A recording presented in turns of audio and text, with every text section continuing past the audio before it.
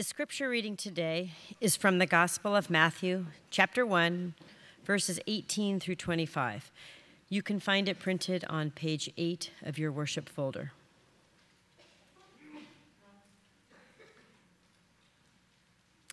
Now the birth of Jesus the Messiah took place in this way.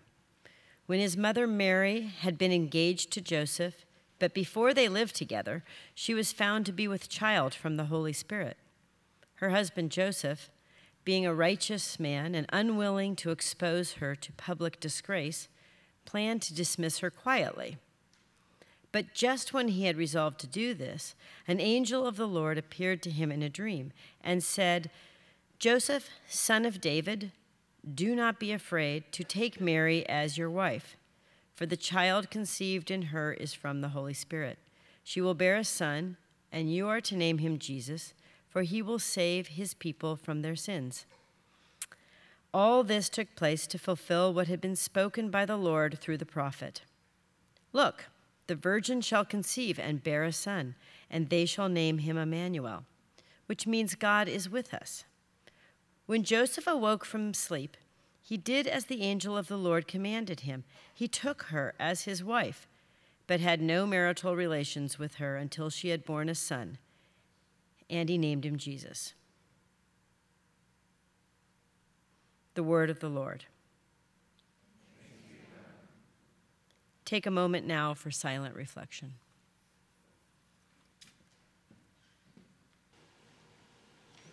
Gracious God, we ask now that you would meet us here.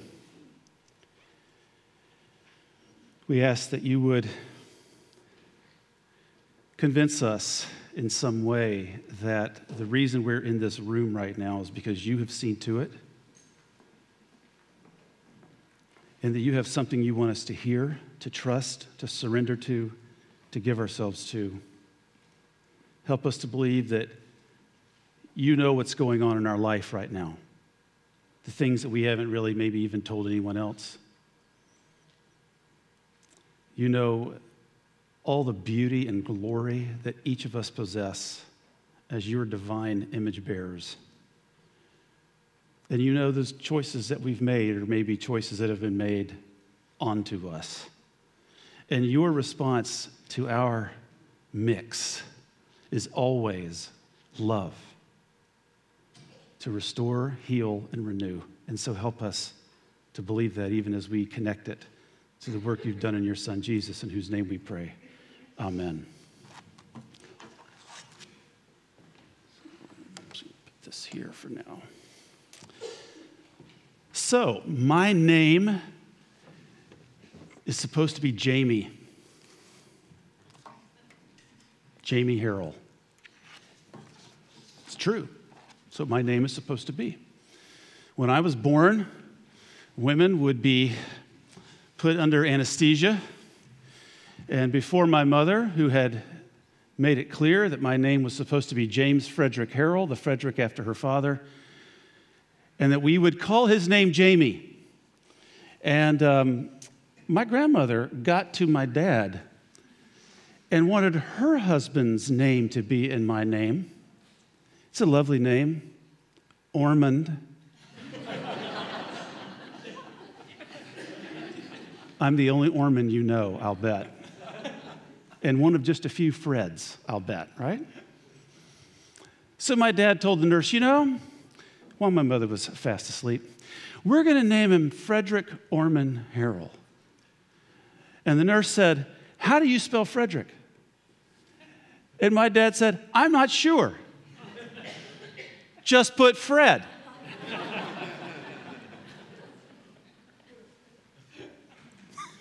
True story. Got off to a rough start, y'all. And we kind of repeated it in our own family. When our fourth child, the one that God blessed us with, massive surprise, can't imagine life without her now, of course, was born, we named her Mackenzie. Born on a Saturday, on Sunday, I go to this fledgling 6-month-old city church and say, "Hey everyone, yesterday Mackenzie Ellis Harrell was born." And then I went to the hospital that afternoon with the other 3 kids, go see their brand new sister, Mackenzie. And Torelli, my wife, looks at me and says, her name is London.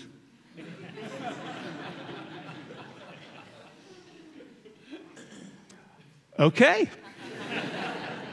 There's a lot of people that are like, this is back when you do the embroidery thing, with initials. They're really messing this thing up. So I love a story that has childbirth and naming taking place, because that's what we have here. And it's also like our stories, like my dad's story, naming me, etc. It's messy. It's messy. We are entering into the messiness of Joseph and Mary today. I mean, Matthew is pretty messy. It starts with a genealogy. We didn't read all through that, verses 1 through 17, before we get to this verse 18.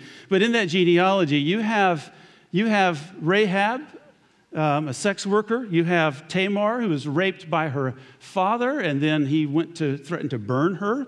You have Ruth, a foreign Moabitess. You have the wife of Uriah, which is a reference to Bathsheba, which is a reference to the downfall of David in many ways. One of the many low points of the Davidic monarchy. You have Uzziah mentioned in the genealogy, who was struck down for his arrogance. You have Manasseh, who's kind of paradigmatic for the very worst of Israelite kings. This is the family whom God chose to save the world. Feel better about your family right now?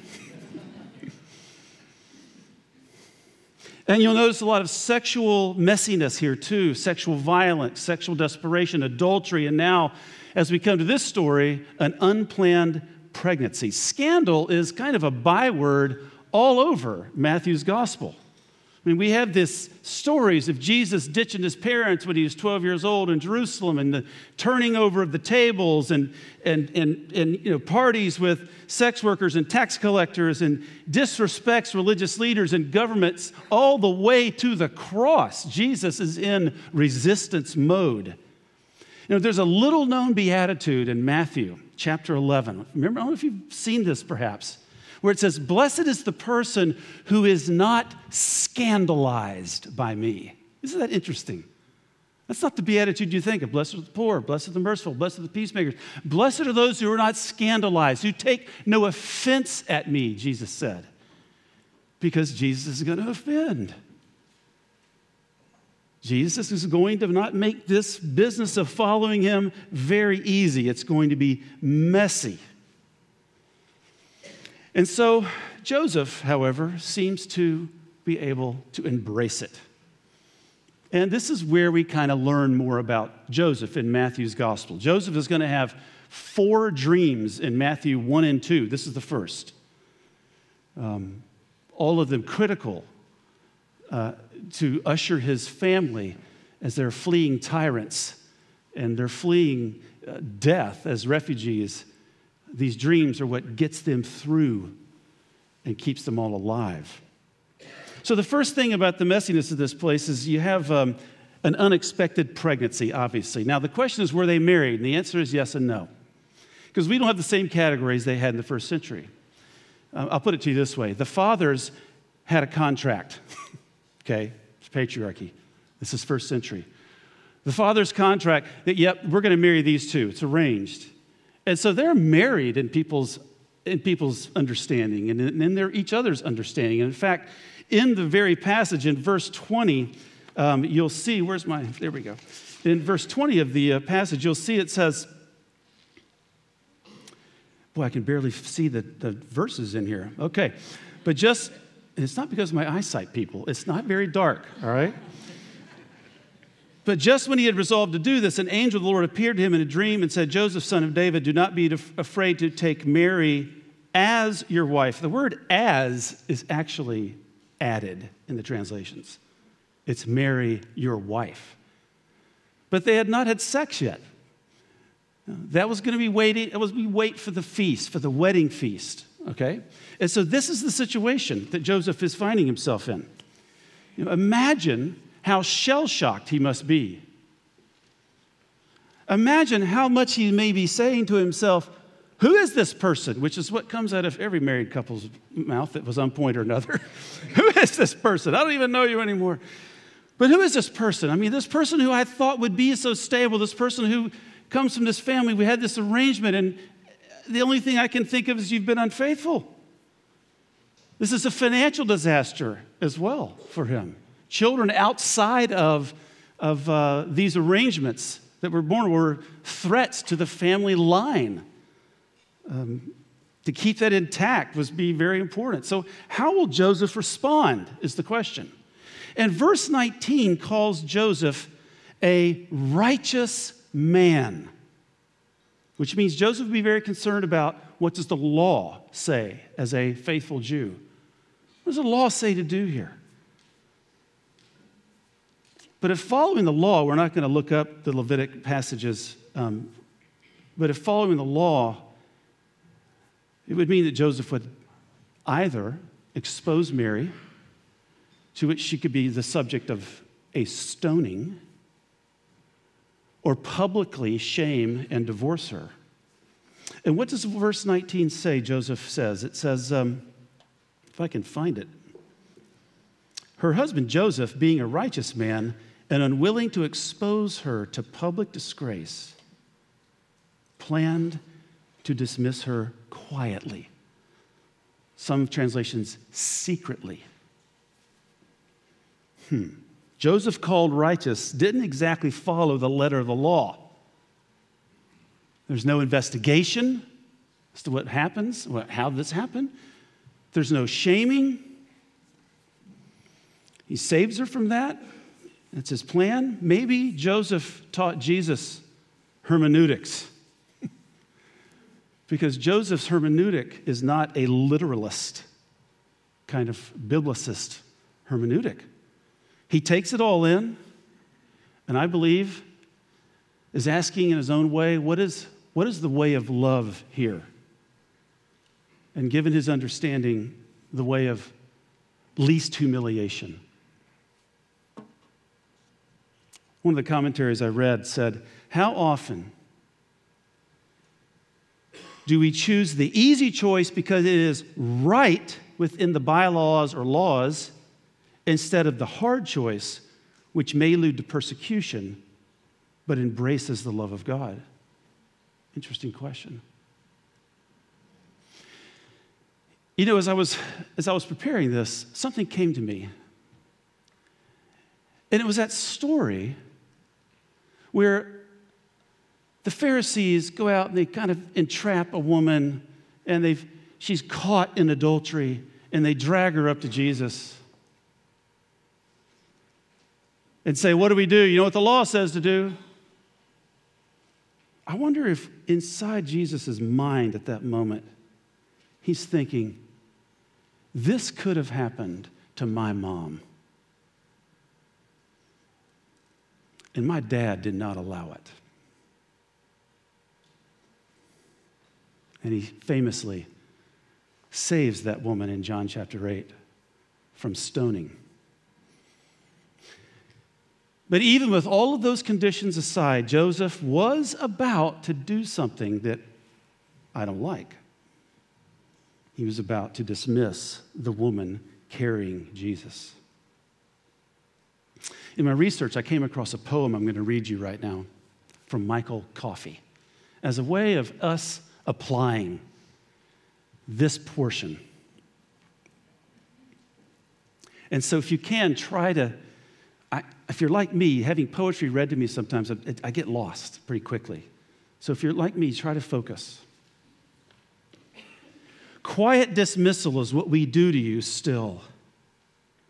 When you are close because you flush our faces red with your pregnant unexpectedness, invading our strategies and mendicaments, ruining our safe careers and nest egg certainties, we would have sent you off Joseph-like to a small town halfway house, clapboard gray, where you could birth your ways behind windows in audible, inaudible isolation and irrelevance.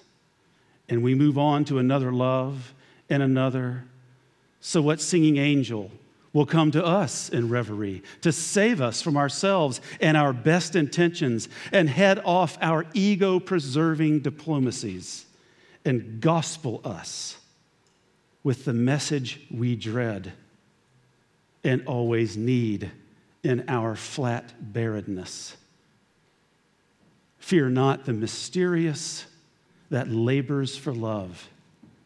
In spite of us, uncontrollable mercy is with us.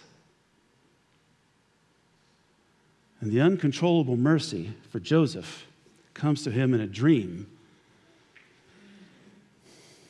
in verses 20 and 21,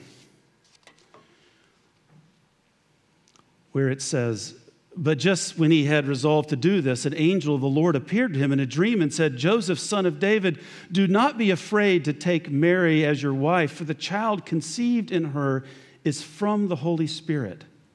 She will bear a son, and you are to name him Jesus, for he will save his people from their sins.'" First word that comes out of the angel's mouth, and we see this so many times in the Bible, do not be afraid. The most famous, the most common one-liner in the Bible, I'm told used 365 times, one for each day of the year, we might say. Because fear is what usually drives us, no matter how much we may try to hide that. Joseph is understandably fearful. How could he have ever thought he would ever be in this predicament?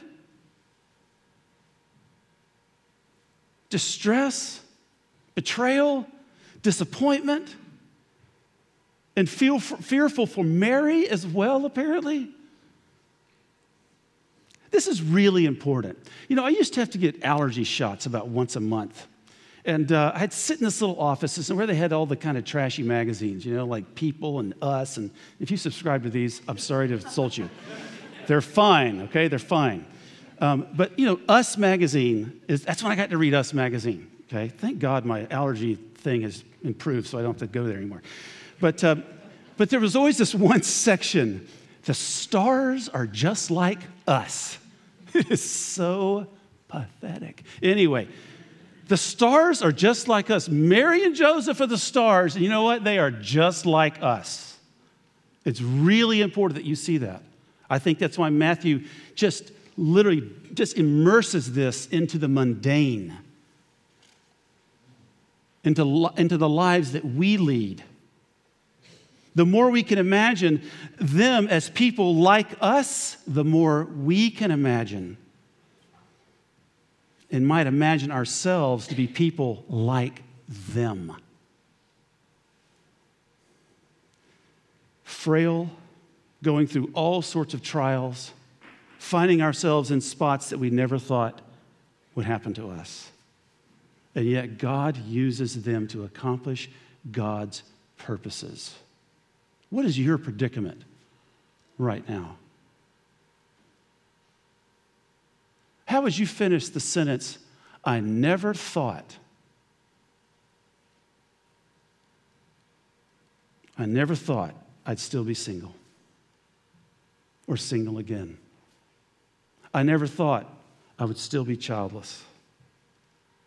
I never thought that my marriage would end or that my marriage would be so hard. Never thought.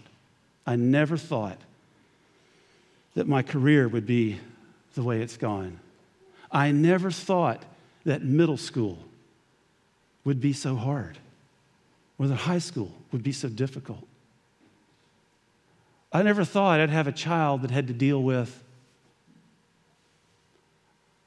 I never thought my parents would split up. Let me tell you something. Whatever that sentence is for you, Joseph and Mary stand with you when you say, I never thought. They never thought. And God wastes nothing of those predicaments, but in God's own way, God brings about life in the midst of all the never thoughts. And we have the famous lines of verses 20 and 21, which I've already read to you. Don't be afraid. Take Mary as your wife, for the child conceived in her is from the Holy Spirit. She'll bear a son. You will, He will. She will bear a son. You're in the name of Jesus. He will save his people from their sins.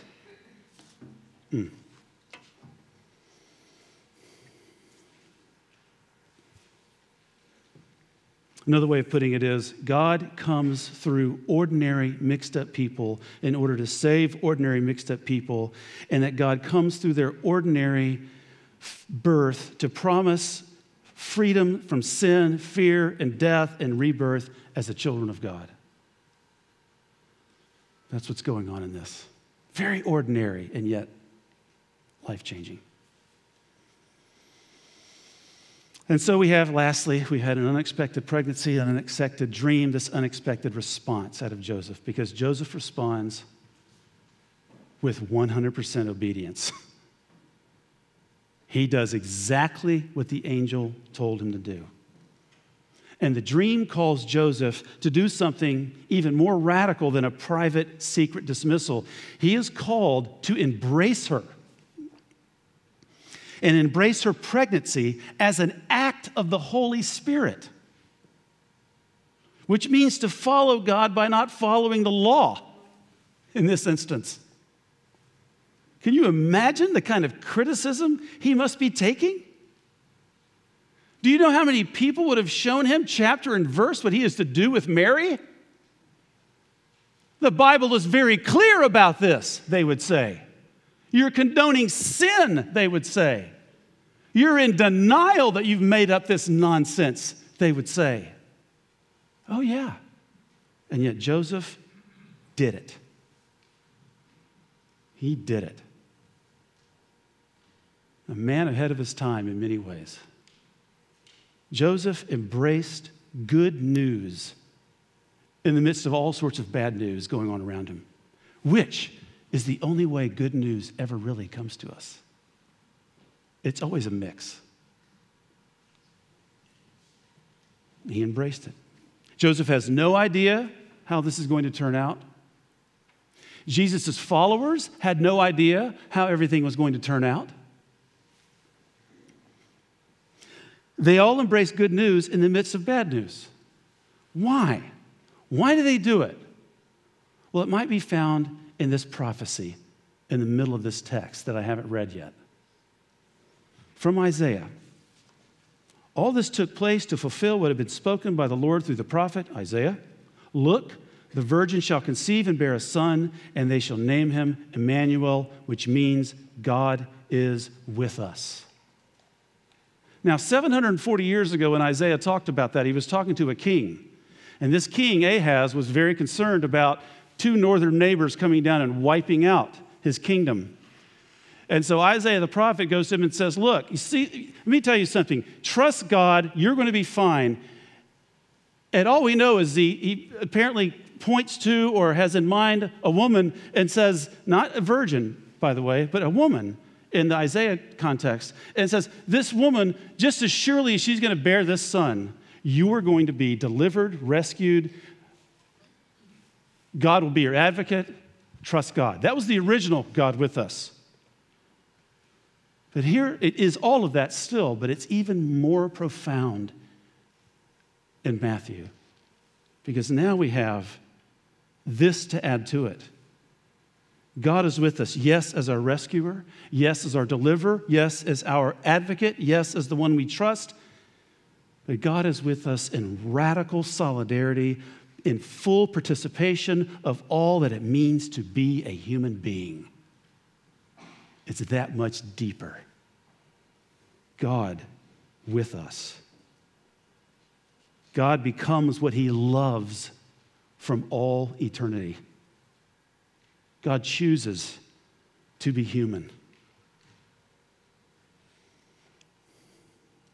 And if that is true, if God comes to us, joining us as us, identifying with us in all of our frailty, in all of our humanity, to redeem us and this whole world, we can begin, perhaps, to trust God in the midst of all I never thought this would be my situations. and to believe that God is for you and for us. And all the pain, loss, sorrow, and joy of life. Dorothy Sayers put it this way. It's not printed in your worship folder. The incarnation means that for whatever reason, God chose to let us fall into a condition of being limited, to suffer, to be subject to sorrows and death. He has nonetheless had the honesty and the courage to take his own medicine. God himself has gone through the whole of human experience, from the trivial irritations of family life and the cramping restrictions of hard work and lack of money to the worst horrors of pain, humiliation, defeat, despair, and death. God was born in poverty and suffered infinite pain, all for us, and thought it well worth God's time. Well worth God's time. Friends, do you want the Advent courage of Joseph? God with us in radical solidarity with humanity has the potential to make you fearless. Let us pray. Gracious God, today we ask that you would give us grace as we talk about these things in a 25 or 30-minute sermon that are just filled with mystery. Help us to see the on-the-ground reality is that you're with us. You are for us. You understand us. You know what it's like to be human, which is why you inspired the writer of the book of Hebrews to say that Jesus is a high priest who sympathizes with our weaknesses always. And help us to believe that to such a degree that we know deeply a new sense of Advent courage in our life. Give us grace to receive that, we pray. In Jesus' name, amen.